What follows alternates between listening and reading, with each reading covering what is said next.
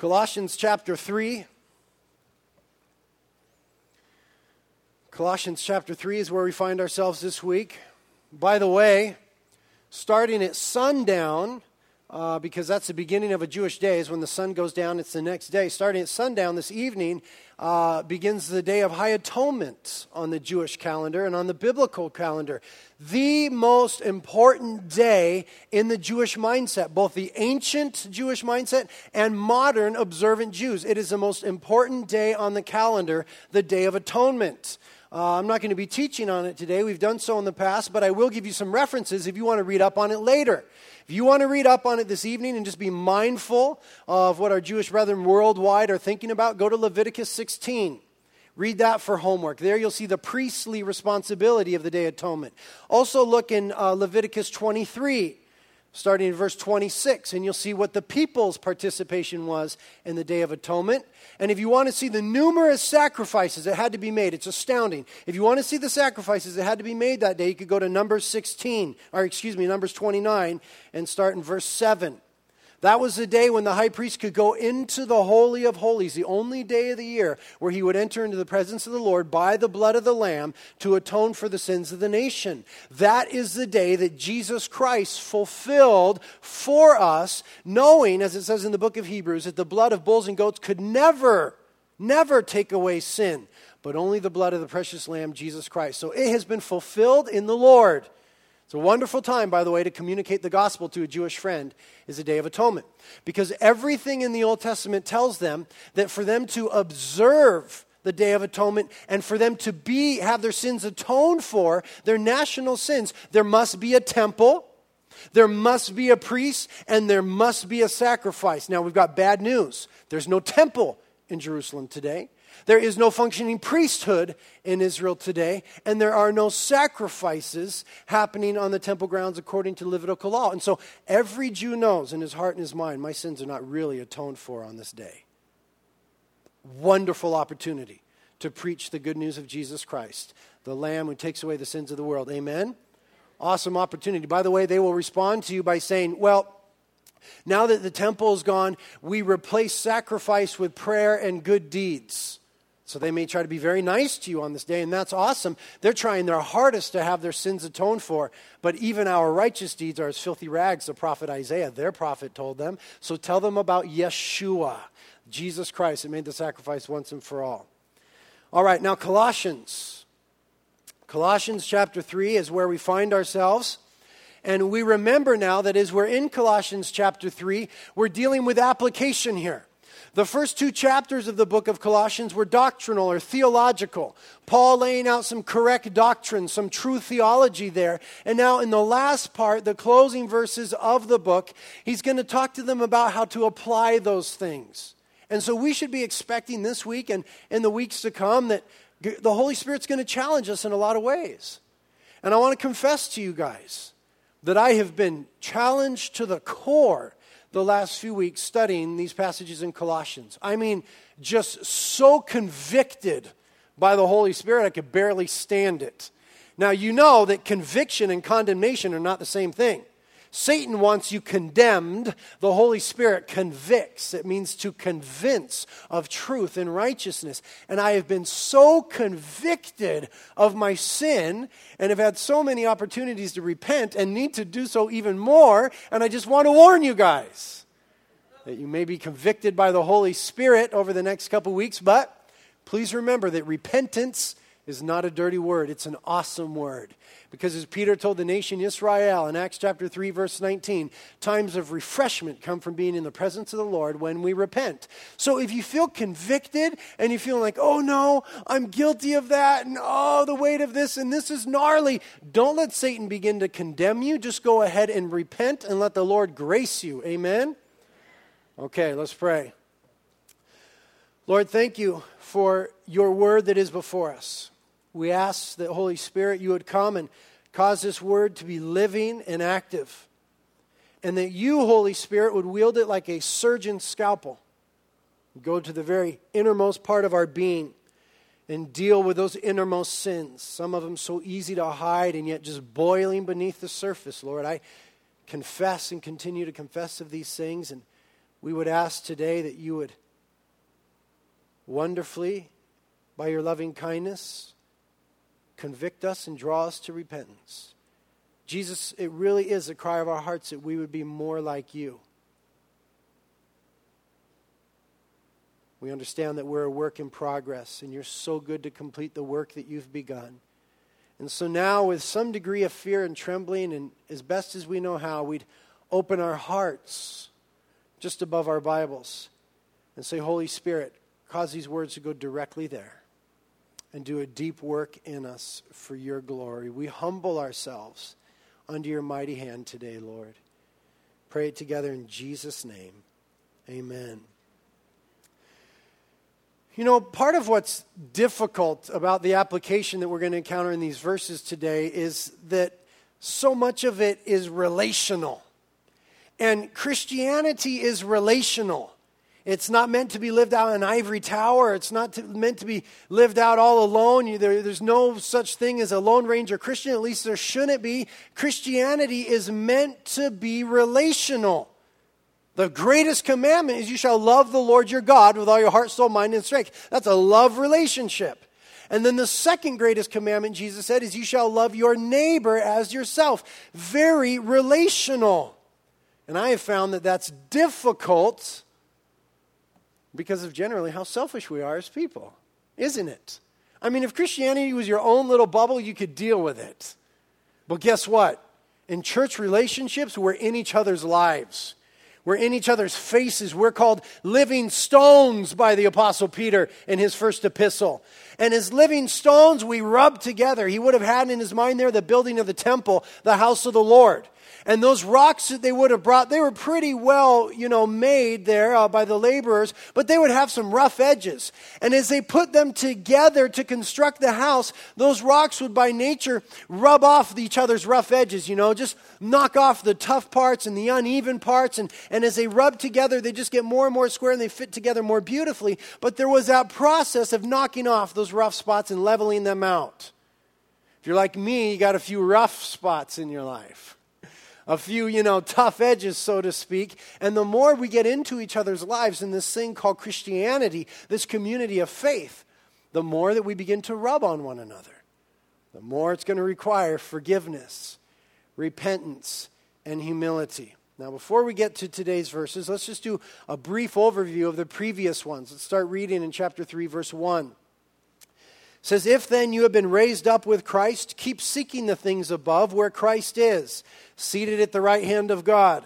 Set your mind on the things above, not on the things that are on the earth. For you have died, and your life is hidden with Christ in God. There we see in the first 3 verses the mindset and focus of the Christian.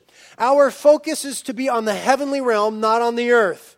And it's so easy to get caught up in temporal, physical, tangible things. But we are to have our mindset on the things that are above. So there is, stated very simply, the mindset and focus for the Christian. Now verse 4 is the hope of the Christian. Verse 4 says, when Christ, who is our life, is revealed, then you also will be revealed with him in glory. And we talked about this in a Bible study, both the rapture and the second coming of Jesus Christ. When we are caught up to meet the Lord in the sky and we are with him in glory, and then when the Lord comes back again, we come with him in glory. And that is the hope of the Christian today, is the coming of the Lord. Titus chapter 2 calls it our blessed hope. And when it gets really hard to set your mind on the things above and you get consumed and thrashed by the things of the world, just remember that our redemption draws nigh. The Lord is coming very soon. Amen?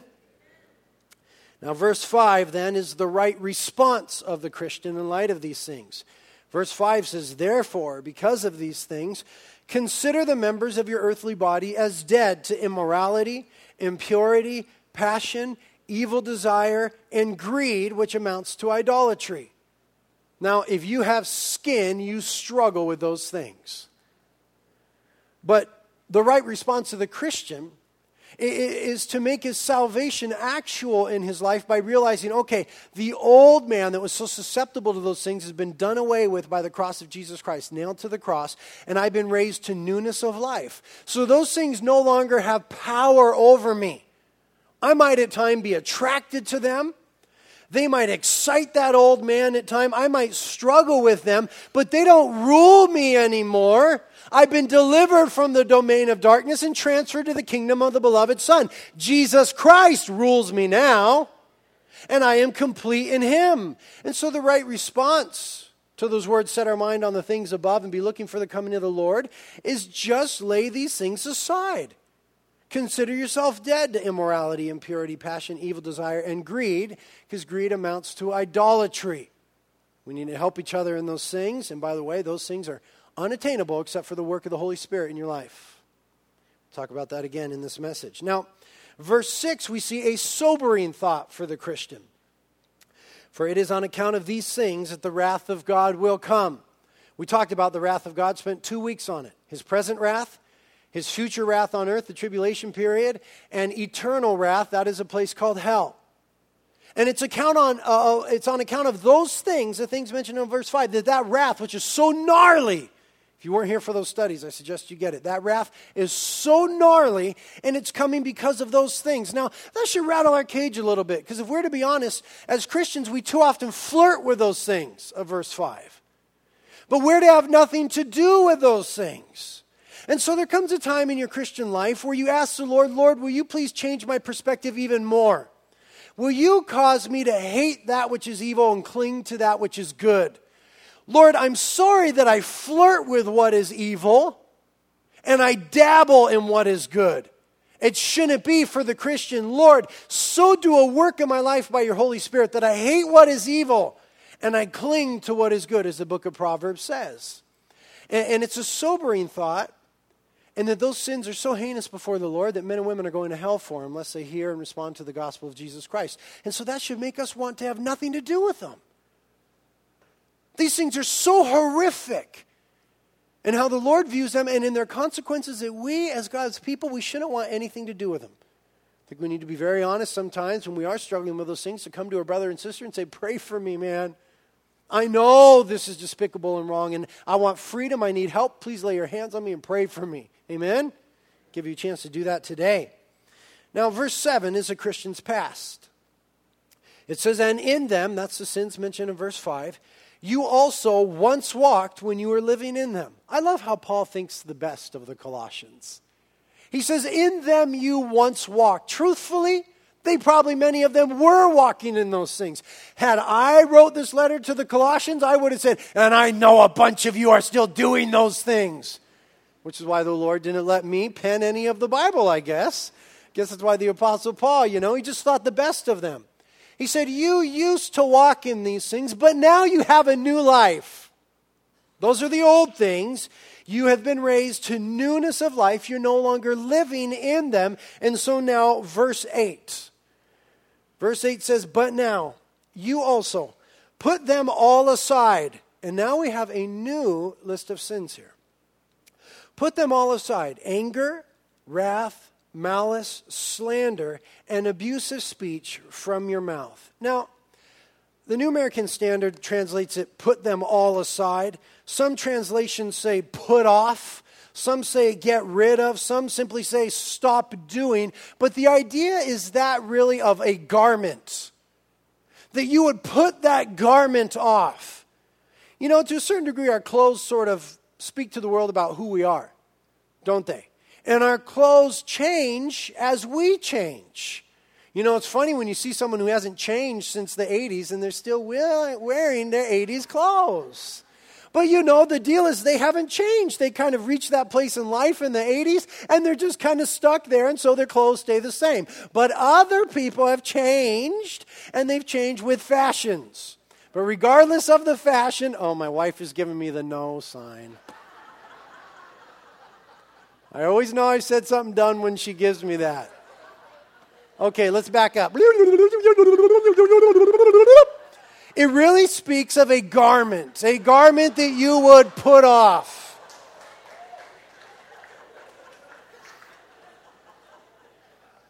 And so the garment that we want to put off is explained there in verse 8. These things should be put off of us because they no longer characterize who we are in Christ. Anger, wrath, malice, slander, and abusive speech. Now let's just mention each one for a moment. Anger here in the text is the idea of an abiding, settled, and habitual anger that includes in its scope the purpose of revenge. It is possible to be angry and not sin. Ephesians chapter 4 says so. God does it all the time. God is angry and yet without sin. You know what I mean? But generally when we get angry, we're sinning, but not always so. And a good litmus test is, am I angry because something cost me? You're probably in sin. Or am I angry because something is an affront against the kingdom of God? Then it's probably righteous indignation. But in my life, it's usually sin. So this idea here is sinful anger, abiding, settled in your spirit. It's one of those things that's deep down in you. You know, you're angry, and it includes the idea of revenge. Now the next word there is wrath. That can be defined as the boiling agitation of the feelings of anger, and then a sudden violent outburst. It's that outburst of anger that comes, listed in Galatians 5 in the deeds of the flesh. You know, that anger's just been boiling under the surface, and a lot of people are like this. You know, they don't really know how to process things as you go through life, and they just kind of internalize, and it just builds, and it boils, and it boils, and it boils, and it boils, and then they blow up. And that's gnarly behavior. It's kind of destructive, and it's sinful. To let that anger so get a root in us that it just boils day after day, week after week, year after year, and then it manifests itself as wrath. We're to put that off like an old filthy garment. The next thing it says is malice, and that's ill will or wanting to do harm to someone, the desire to injure. I'll just confess again in my own life. There's times where I'm so angry at a person or a group of people that I just imagine myself just strangling them, just wringing, ugh. That's sin. That's sin, and my Bible is telling me today it's got to be put off, cast away. The next one is slander. Oh boy. Injurious speech to another's name. Speech which is injurious, rather, to another's name. Slander, you know what it is. Talking bad about somebody to the demise of their reputation. And then abusive speech, or as it translated, filthy language, foul speaking, low and obscene speech. These things are too prevalent in my life. I believe they're too prevalent in much of the church in America. I believe that we've been desensitized to these sort of things, you know, through the media and Hollywood and so on and so forth. And I think as Christians today, we need to make a decision to put those things off, to rid ourselves of them. Or as one translation says very simply, stop doing them. It's parallel to what we're told in Hebrews chapter 12, verses 1 and 2. You guys remember this one. It says, let us also lay aside every encumbrance and the sin which so easily entangles us, and let us run with endurance the race that is set before us, fixing our eyes on Jesus, the author and finisher of our faith. Now, there is that idea of laying aside everything that encumbers us, every sin that so easily entangles us, and that's how sin is. You know, sin is sticky. It entangles you. It's like fly paper. It's like a net, you know what I mean? When an animal gets trapped in a net, the more it wiggles and tries to get out of it, you know, the more deeply entangled it becomes. And sin is like that unless you just cut it off. And what a lot of people want to do is instead of just cutting off their sin, they like to just sort of lay it down a little bit, you know what I mean? Now, can you imagine if you did that with a net? Sin is like this net that entangles you. And it says there in Hebrews that you've just got to lay it aside. And what a lot of people want to do is they want to keep it in front of them instead of laying it aside. If you lay it aside, you're free from that net and you can just go on unfettered. But if you don't lay it aside and you just kind of keep it in front of you, you get tangled in that net. Wish I had one to illustrate this point. But these things in our lives today need to be laid aside, put off. We need to rid ourselves of them. We need to stop doing them. And it's very clear in the tense of the Greek verb that's used here that this denotes a decisive, immediate action. Okay, so that's an action point now. If you're taking notes, this is something for you to do. This is your homework this week. There'll be 4 action points by the end of this message. This is the first one.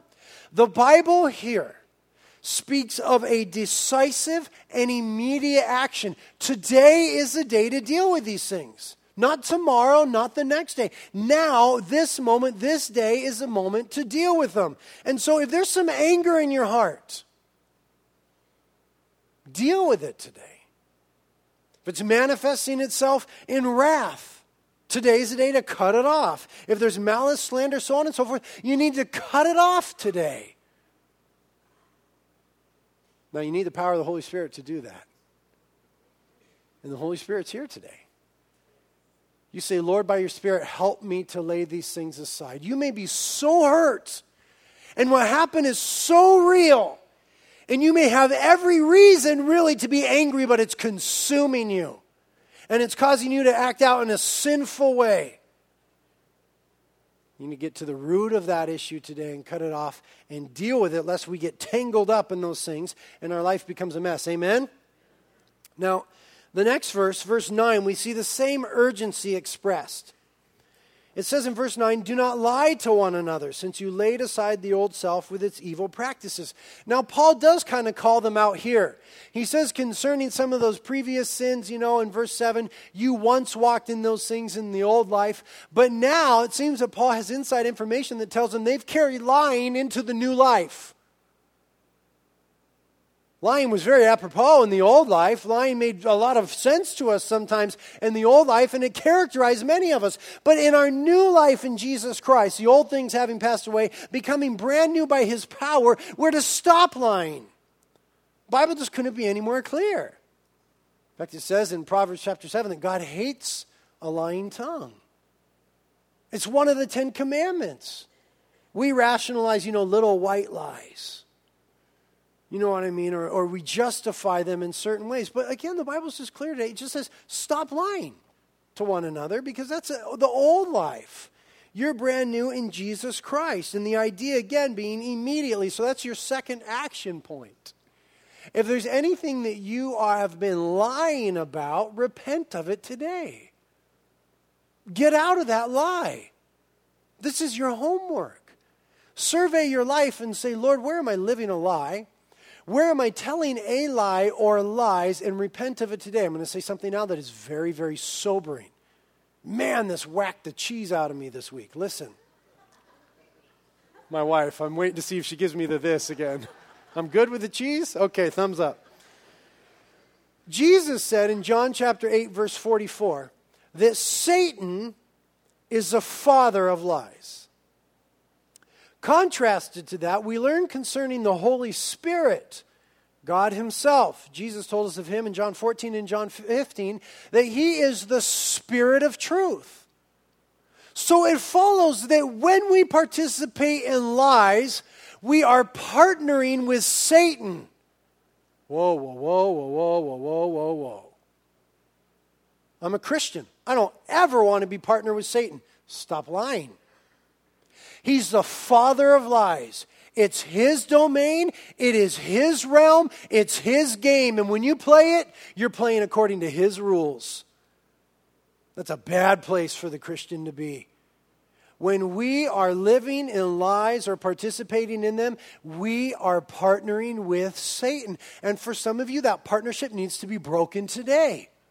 By repentance, by doing an about face, by repenting of that lie, exposing it with the light, saying in your heart, I no longer partner with Satan, I want to be partnered with the Spirit of truth. And so then when we speak the truth in love, as the Bible tells us to do in Ephesians 4:15, then we're partnered with God, because He's the Spirit of truth. And isn't that where you want to be, Christian? I mean, that's where I want to be. I don't want to be in Satan's camp, in his domain. I want to be partnered with the Lord. And so I realize I need to stop lying. That then removes me from the enemy's realm. I don't think it's wrong for me to press this point. Satan being the father of lies, and when we participate, we're partnered with him. And Satan's goal for our lives is to kill us, steal from us, and destroy us, Jesus said in John 10:10. So if we're in partnership with him, we can be sure that he's working destruction and deceit in our lives. But Jesus came that we might have life and have more abundantly. Start walking in the truth, speaking the truth, and dealing with others according to the truth. And now you're partnered with God, and God does cool things. Amen? Okay, the rationale for much of this is explained in the second part of verse 9 and into verse 10. It says, stop lying to one another, since you have laid aside the old self with its evil practices and have put on the new self. Now that's a doctrinal statement, which has applicational ramifications for you and I. We have put on the new self. The old self is done away with. 2 Corinthians chapter 5, verse 17. What does it say? If anyone is in Christ, he is a new creation. The old things have passed away. All things have become brand new. Romans chapter 6, verses 5 and 6. Read it later. Speak of this newness of life, that the old man has been crucified with Christ, and we have been raised with Jesus to newness of life. Now, there's a couple Greek words functioning here. There's a couple Greek words in the Greek language for new. One speaks of something that happens at a point in time, and one speaks of newness in the sense of quality or freshness. Now, when the Bible speaks about us being in the new self and becoming a new creature, it's something that happened at a point in time. The moment you repented of your sins and asked Jesus to forgive you, you became a brand new creature. And positionally before the Lord, everything changed. You're a brand new creature. But when it talks about us now walking in newness and practicing newness, it speaks of the then quality that comes forth from that theological reality. It speaks of a freshness and a quality, a newness of life.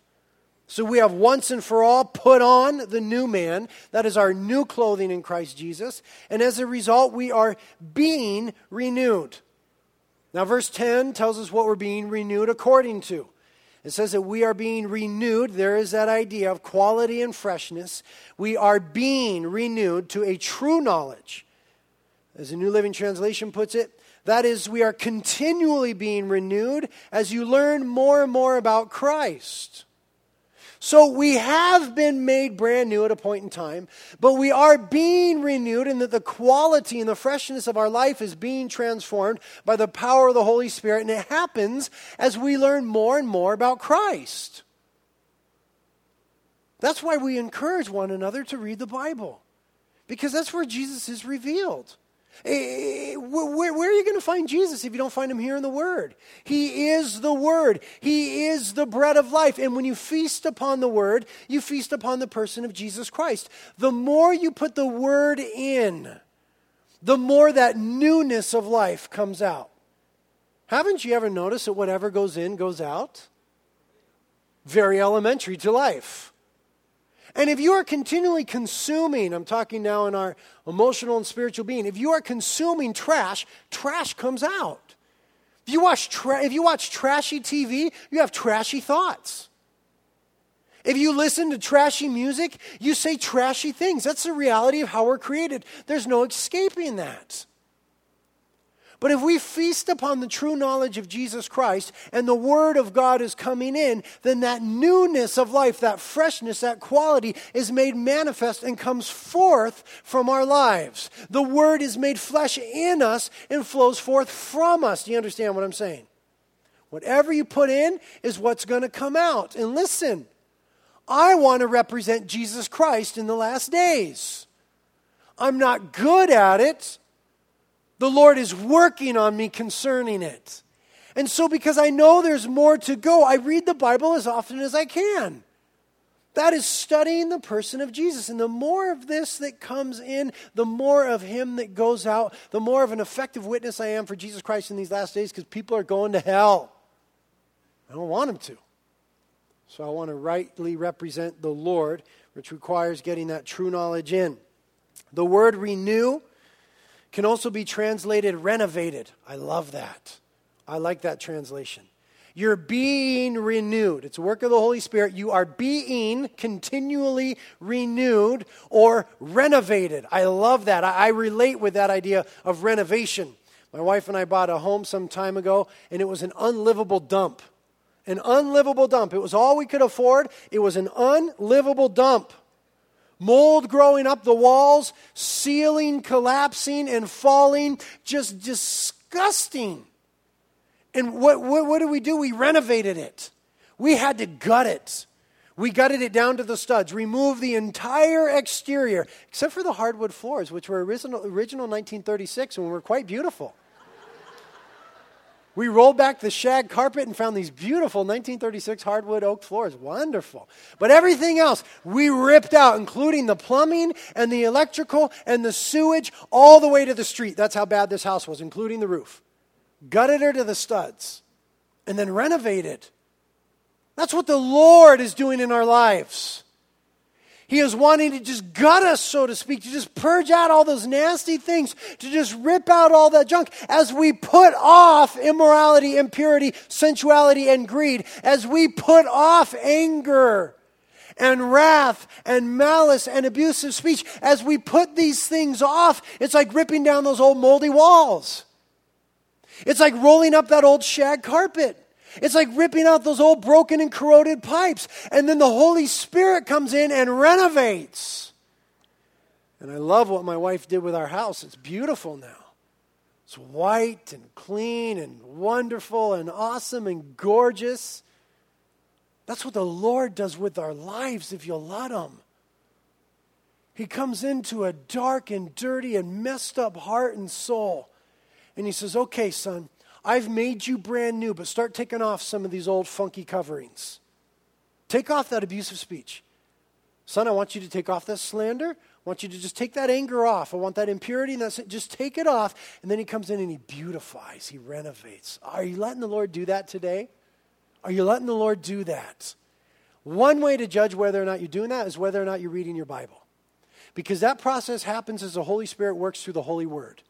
And if you have caused your life to be void of the Word other than on Sundays, there's not much renovation happening. Could you imagine if you hired a contractor to renovate your house, to remodel your house, and he showed up once a week? Hey, it doesn't work, man. Very slow, tedious, painful process. If you just show up for the Word on Sundays and that's all you get, then the renovation that the Lord wants to do in you has been slow, painful, and tedious. Every day in the Word, let the Spirit of God renovate. Amen? That's the concept of sanctification, the process by which the Christian is transformed, changed, renewed, and renovated by the Holy Spirit to be more like Jesus Christ. And as I said, it is a work of the Spirit. Notice there what it says we are being renewed according to. It says that we are being renewed according to a true knowledge and according to the image of God. And as we just spoke of, that is the Word of God, the true knowledge, and the image of God is a pattern of Christ. It's become very clichéic in our society and so subsequently watered down, but it's a wonderful saying. What would Jesus do? It's really great. You know, when someone first let those words fall from their lips, it was awesome. What do I do in this situation? Oh my gosh, I don't know what to do. What would Jesus do? Oh, awesome. Oh, I don't know. Well, let's look in the Bible. Oh, okay, and there we find it.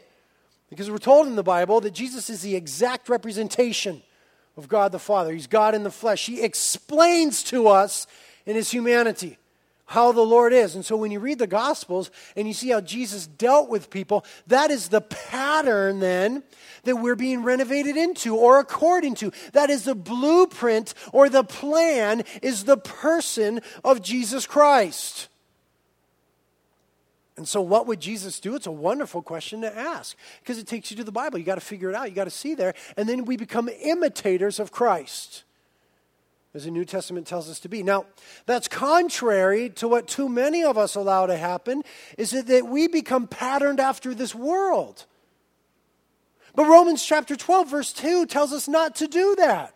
Romans 12:2 says, do not be conformed to this world, but be transformed by the renewing of your mind.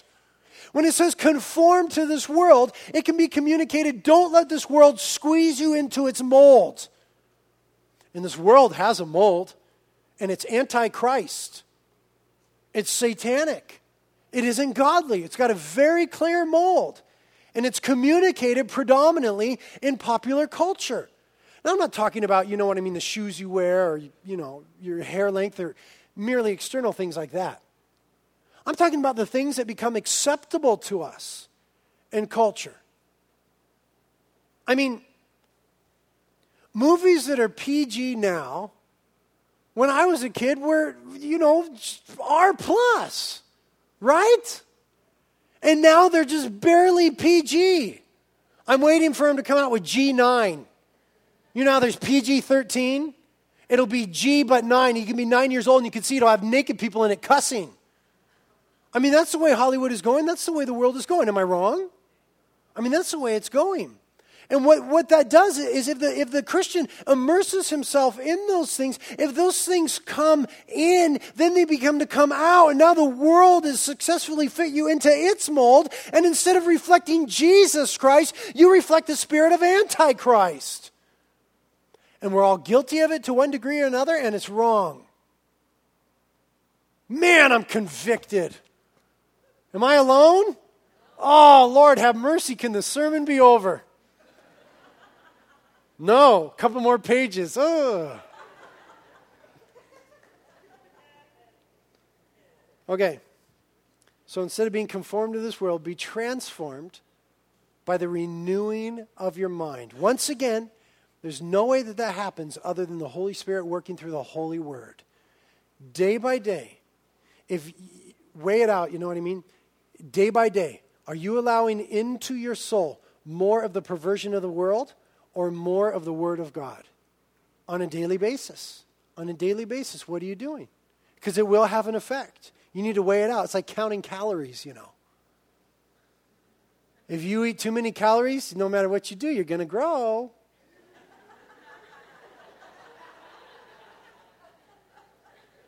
But if you eat less calories, you're going to shrink. Counting calories. Listen, count what's coming into your life. And the things of the Lord ought to outweigh the things of the world, or you will be conformed to the image of the world instead of the image of God. And we're to be conformed to the image of God. Now, all these things have a wonderful effect in our lives, and that's that ultimately we become more identified with Christ than anything else. Verse 11 speaks about this. The world has a lot of labels, doesn't it? You're this, you're that, you're this, you're that, you're so on and so forth. But the goal is to just be identified with Christ. And when we're practicing things, that's what happens. It speaks about in verse 11 in archaic terms. We don't use these phraseologies too much anymore. But in verse 11, it says that this is a renewal in which there is no distinction between Greek and Jew, circumcised and uncircumcised, barbarian and Scythian, slave and free man, but Christ is all and in all. So there were distinctions in the ancient world as there are now, Greek and Jew, racial barriers. Well, when you come into Christianity, you're no longer identified by race. Isn't that good to know? In fact, we're told around the throne of God will be every tongue, tribe, and nation. And so instead of, you're black, you're white, you're Mexican, you're Chinese, you're this, you're that, you're the other. No, you're in Christ. That's how we're to view one another in the body of Christ. And so Christ does away with racial barriers. He does away with religious barriers. This is within Christianity now. In the first century church, there was a distinction. I'm a Jewish Christian. I've been circumcised. You're a Gentile Christian. You haven't been circumcised. There's a difference between us. And Paul here is saying, no, you're simply identified now by Christ Jesus. So it does away with those old religious affiliations. It does away with cultural barriers when it says barbarians and Scythians here. This is a little bit of the Greek mind being portrayed here. The Greeks considered anybody other than a Greek to be a barbarian. And the Scythians were the lowest of them. And so cultural barriers, you know what I mean, being sort of ethnocentric, so on and so forth. Those are done away with in Christ. And social barriers. Slave and freeman. This was written during the time of the Roman Empire, and the majority of the Roman Empire were slaves. So many of them were slaves that slaves in that time were not allowed in public to wear distinctive clothing. Otherwise, they would see how many of them were slaves and say, well, let's just beat up Rome. Rome is mostly slaves. And so they had to blend in with the rest in society. But there is always that distinction, that undercurrent. You were either a slave or you were free in Roman society. You know what I mean? And there are those social undercurrents today. and they're evil. And they penetrate the church. The church is where the rich and the poor ought to be able to come together. Where the affluent and the deprived. Where the eloquent and the not so eloquent. Where the lovely and the seemingly unlovely should all be able to come together and just be one in Christ. Identified by Him and not these superfluous things. Amen? So it says there at the end of that verse, Christ is all and in all. Or better translated, I think, it could be said, from now on, everyone is defined by Christ and everyone is included in Christ. Speaking of those in the church. Now, we finish up. Verse 12, we have put off those old things. We've taken off those old garments. And now we've got some new garments that the Christian is to put on, explained to us in verse 12. It says, and so as those who have been chosen of God, holy and beloved, put on, the idea of a garment there, a heart of compassion, kindness, humility, gentleness, and patience. We are to put those things on. Now, who's the one that wore them perfectly?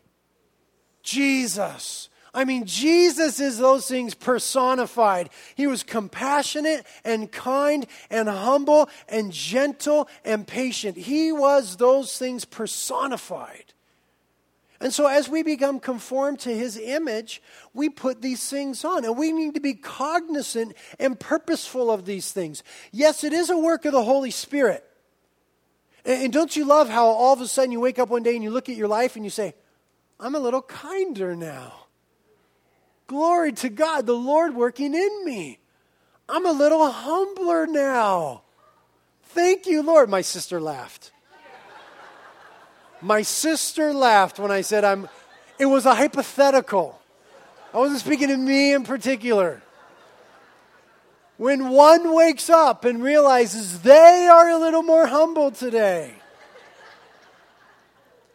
So the Holy Spirit naturally does that as we feast on the Word of God, according to the knowledge of Christ Jesus and according to the pattern. But it tells us here that we're to be purposeful about it. We're to put these things on, that daily we're to be mindful of them and let these things clothe us. Compassion.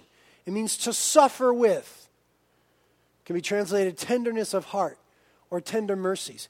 I love a mom. My mom is like this. So many of the moms that I know in this church are like this. Their heart just breaks 10,000 times over with any bad news they hear. You know that? I love moms like that. That's compassion. That's tender mercy. I remember growing up watching TV, and my mom would cry at the long distance commercials on TV. You know, some kid, Mom, I love you. She'd be crying. It's beautiful. And if today you go up to my mom and, I was on the way to church today and I got a flat tire and I stubbed my toes. Oh, honey, I'm so sorry. I mean, she will feel it for you. And it is sincere and it is beautiful and it reflects the Lord. Because the Bible says that Jesus has numbered the hairs upon our head. And when one of your hairs is in a bad way, the Lord knows it. He has compassion. It means to suffer with, to identify with, tender mercies. By the way, not only does Jesus have compassion on us, suffer with us, but He suffered for us. And greater love hath no man than this, that He will lay down His life for His friends. Kindness was an interesting word there. In the Greek and in that culture, it was used to describe wine which had grown mellow with age and had lost its harshness. There again, the idea of the Lord and us being together, just knocking off some of those rough edges.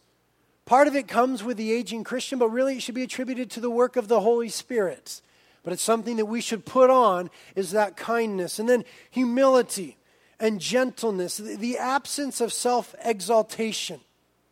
And gentleness can be put together with the idea of meekness. It's a fair translation of gentle, is meek.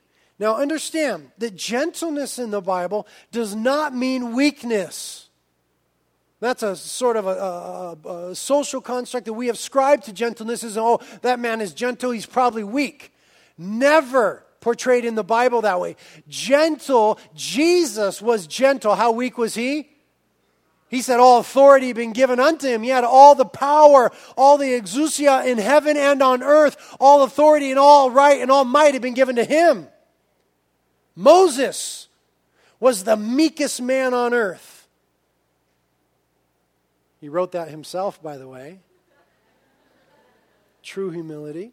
Moses was the meekest man on earth, but I'll tell you what, when Moses had to lead, Moses led. When Moses had to or when he had to wield the rod, he wielded the rod. He was by no means a weak man. Jesus certainly wasn't weak. In fact, in England, if you go to the horse races, they call the horse that won the meek horse. You see, we have bad connotations for meek and gentle. They understand English a little better in England. The horse that won is called the meek horse because it was the fastest and most powerful horse, yes, but it was the horse that was in greatest submission to the jockey. And that is a perfect definition of meekness. It is power in submission. Power in submission. The Christian is called to be powerful in the spiritual and the physical realm. But the Christian is called to be submitted to the Lord. It is power in submission. And then patience, the capacity to accept, tolerate, delay, trouble, or suffering without getting angry or upset. Part of the fruit of the Spirit is patience. Now, we need to put these on. We need to clothe ourselves with these things. I like the way Kenneth Wuest puts it, a Greek scholar. He says, the idea is to become so possessed of the mind of Christ as in though feeling and action as to resemble him and as it were reproduce the life that he lived. You understand and I understand this horrible truth. Here comes more conviction, but just let it be the mercies of the Lord. You may be, I may be the only Bible that some people will ever read. You've heard that. Somebody that you work with, they're never going to come to church. Someone in your family, they may never come to church. What they see in your life may be the only Bible, so to speak, they ever read. It may be the only representation of Jesus Christ they ever have. That is why the Bible tells us to right now put on these things. Consciously, cognizantly, purposefully. Compassion, kindness, humility, meekness, and patience. And so that is our third action point. Is to put these things on this week. To be purposeful about it. And every opportunity where you have to be hard-hearted, be compassionate instead. Every opportunity where you could be mean, be kind instead. Every opportunity where you could exalt self, be humble instead. So on and so forth. And the idea in the Greek language is to put them on now and to keep putting them on. And that's our homework this week. And now our last action point is in verse 13. It says that we are to be bearing with one another and forgiving each other, whoever has a complaint against anyone, just as the Lord forgave you, so also should you forgive one another. We are to be bearing with one another, and we're to forgive each other. That's your fourth and last action point. I want you to forgive somebody this week. Or maybe a lot of people. Sometimes really hard to do, huh? Is there anybody in here that can't think of somebody they need to forgive? Wow. Okay, so we've all got homework. To forgive somebody this week. Listen, this is especially sometimes difficult within the Christian community. Because as fellow Christians, you know, it's so relational. We know so well Christ. We expect certain things of one another, and yet we're sinners. We're going to sin against one another.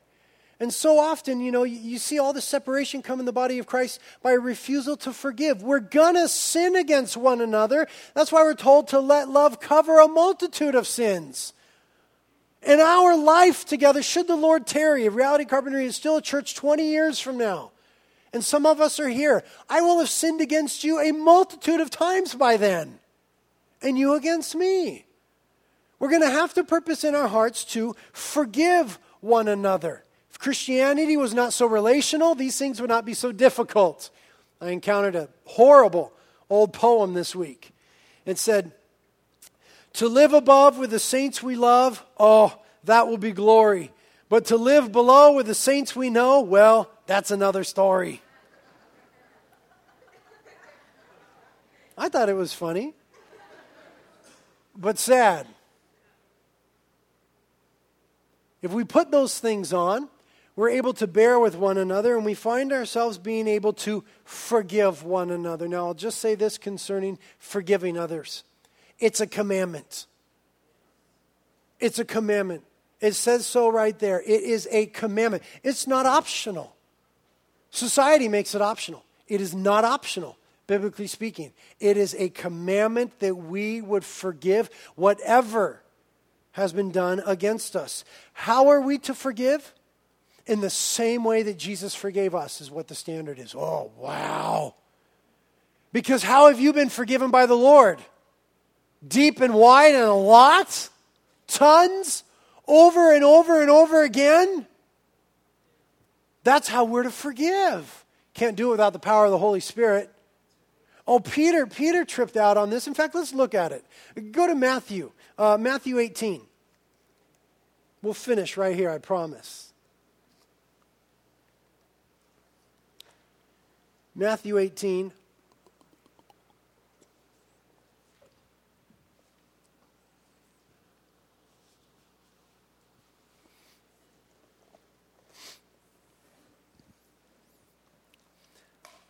This is an incredible passage about forgiveness. Matthew 18, let's start in verse 21. It says, then Peter came to Jesus and said, Lord, how often shall my brother sin against me and I forgive him? Up to 7 times? Now, Peter was being incredible here, religiously speaking, because current rabbinical teaching, or what the rabbis and really at the time the scribes taught at this time, was that you were obligated to forgive a brother who sinned against you, a fellow Jew who sinned against you, up to 3 times. And after 3 times, that's where we get 3 strikes and you're out. That's all that you are obligated for. Somebody sinned against you 3 times, you had to forgive him, but on the 4th time, no. And that was the current teaching in the first century of Judaism. And so Peter was being awesome. He keystoned it.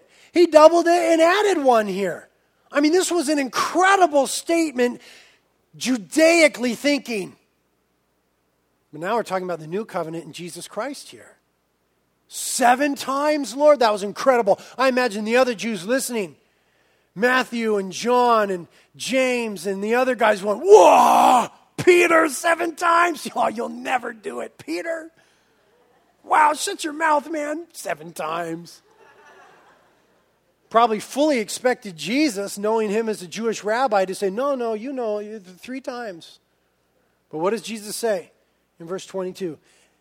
Jesus said to him, I do not say to you up to 7 times, but up to 70 times 70. Now that's 490. What does that mean? Does that mean we're to count against somebody?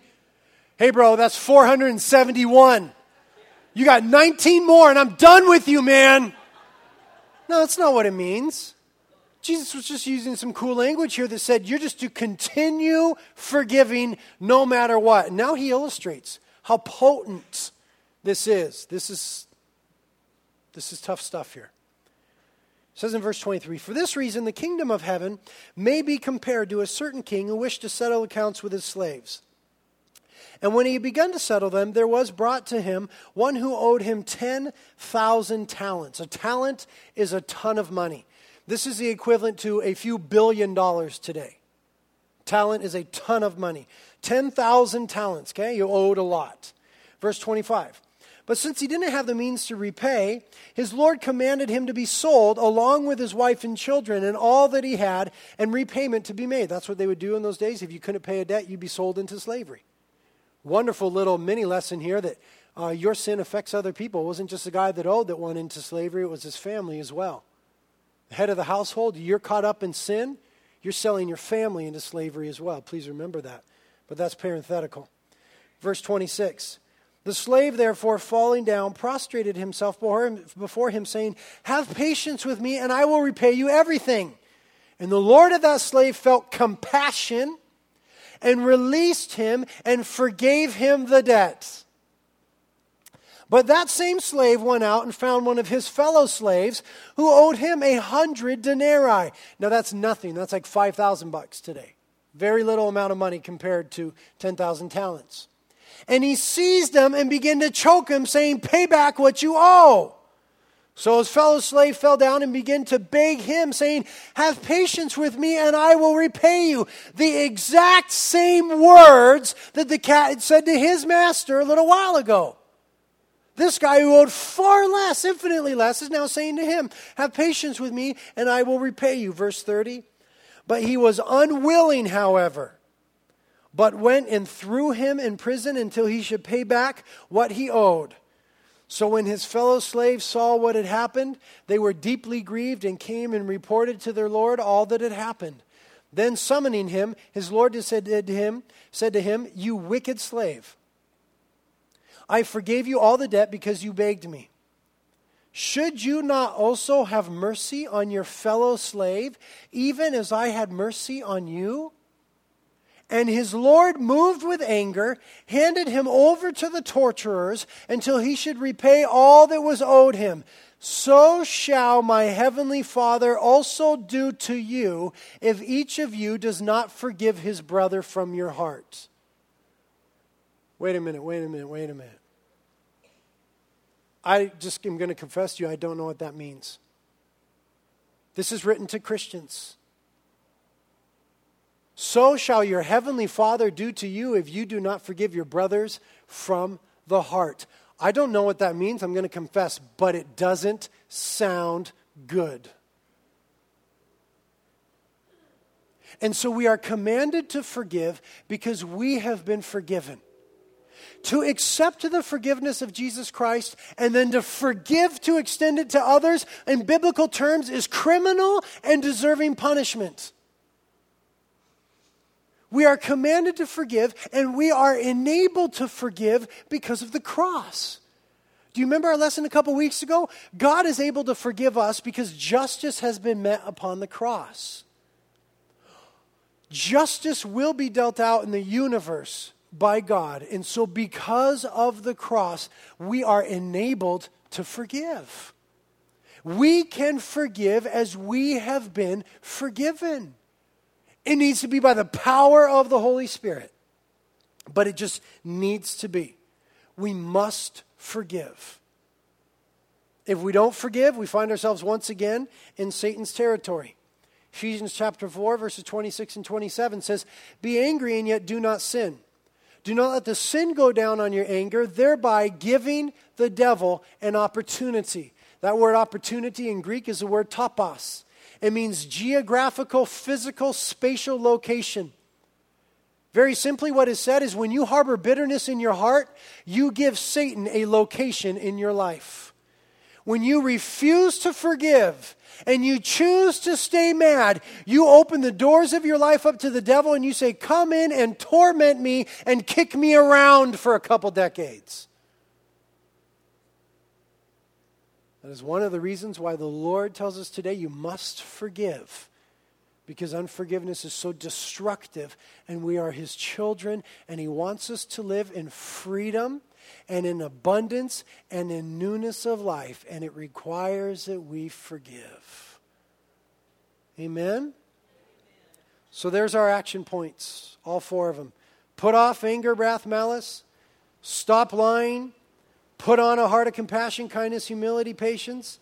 And bear with one another and forgive one another. I am so challenged by this word today. And so I'm going to pray for the Holy Spirit to come upon me in a fresh and powerful way that I'd be able to do these things. If you want to pray that prayer along with me, why don't you join me by standing up?